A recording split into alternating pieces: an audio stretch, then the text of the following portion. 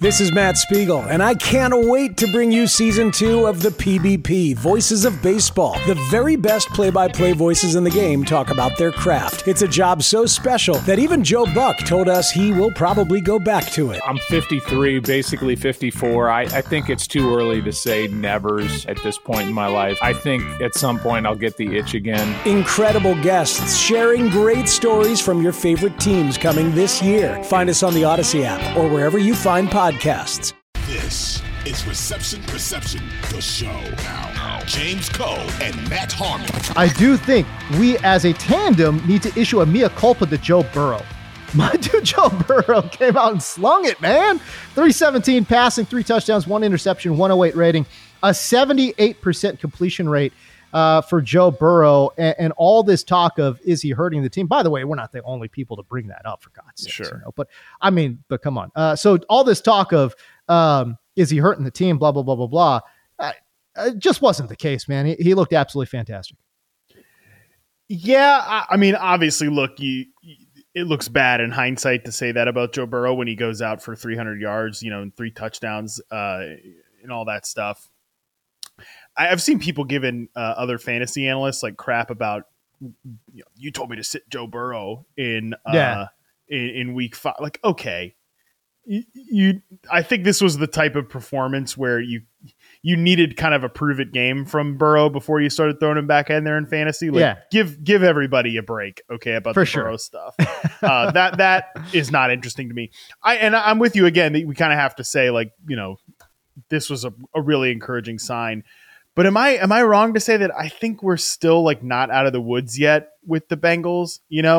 Under 7 yards per attempt for Joe Burrow in this game. Right. I think there are still outstanding questions here. I know you have a stat about Jamar Chase in particular, right? From this game. A lot of it is just, I still think there are outstanding questions about executing the entire field of the offense, but when you constrict the offense to let's just get the ball in number one's hand by any means possible, Jamar Chase has 192 yards, 61% of the team passing yards. Like, you're going to do pretty well against the Cardinals. And no disrespect to the Cardinals, who I've said have been really good, way better than expectations so far this year. For sure. But still, they're not like, the Bengals aren't hoping to beat the Cardinals in the beginning of October. They're hoping to do a lot more than that. And not just that, in particular, their outside corner play is really bad, right? Yeah. And we know that, and we knew that going in, right? So I had even written, I put it out on Twitter that this was a little bit of a mini, kind of a sneaky smash spot for Jamar Chase, despite the fact that quarterback play has not been up to snuff the last few weeks, right? So, you talk about this offense here. I'm a little bit encouraged because I thought after week 4, Matt, we talked about this too, that they had they had a game script, right? They scripted out their first, let's say their first, 3 drives. And I thought it actually looked pretty functional, pretty good, right? Like they were moving the ball up and down, but then they didn't have a counterpunch. In this particular game, I don't think they needed a counterpunch. That's why they didn't necessarily get exposed, to your point, right? That there's still some question marks as to the full field of the offense. But I will give credit where credit is due in that they know they have a compromised quarterback in Joe Burrow. And so what does the coaching staff do? Do they still stick to is it like Mike McCarthy where they just cannot change? They cannot, no, they completely changed the way they operate their offense. And I thought that's pretty encouraging, right? So everything, you're right. Everything was short and underneath. There was a lot of, let's just basically treat Jamar Chase like a running back, right? Where we're going to just get the ball in his hands any means necessary. And it's like, it's almost like a handoff when we're talking about Joe Burrow throwing 2 yards to Chase here. But again, I do think, though, that you've got to give credit to the coaching staff for saying, well, this is what we need to do to generate yards, and we're going to do it. Yeah, still, I think the thing I have the biggest question about is just pass protection in the long term, and can they push the ball down the field vertically?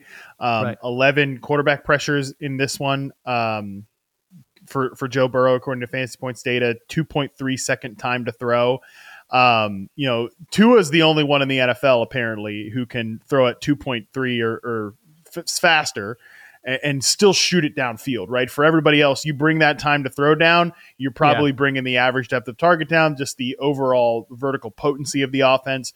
I think that's still the thing that's lacking with this Bengals team, but I am definitely willing to give them credit. And this is what happens when you have a superstar player like Jamar Chase. Right. And you can do, like he said it, that he's always effing open, like before this game, right? After last week's game. Good for him. Good for him. Yeah. Well, he was correct, right? You can just funnel the whole offense through him in this type of situation. Trenton Irwin is the number 2 target on the team. Right. Trenton Irwin, bro. That's crazy. I am really curious, and I'm just about T. Higgins' role on this team when he's healthy. Just because, he is a pure vertical receiver. He's not a yak guy. He can separate and get open, but not at the level of Chase. He's not going to be like a designed target guy. That is still the thing that, are they going to be able to unlock T. Higgins when he's fully healthy? That's, I think, the biggest question outstanding for the pass game. Hey everyone, this is Brett Boone. Would you know it? I've got a podcast going strong in our 4th year. Tune in as I sit down with my friends, some of the biggest names in sports, media, entertainment, for a lot of fun and in-depth conversations. As you know, baseball's been my life. It's been in the family for a long time, but it's a lot more than that here. It's sort of like taking a ride in a golf cart around a beautiful track. Join me every week for multiple episodes on the Brett Boone Podcast, available on the Odyssey app or wherever you get your podcasts. Yeah, listen, I think when he comes back, he will be the guy that prevents defenses from just, covering everything short. Because, again, if you go single coverage top side with T. Higgins, I think Joe Burrow still has enough juice in the arm and in the legs in particular to get it in over the top on single coverage, right? So you got to respect that, which I love about that. But you mentioned that stat in regards to how this offense is operating, in particular, how they got the ball to Jamar Chase.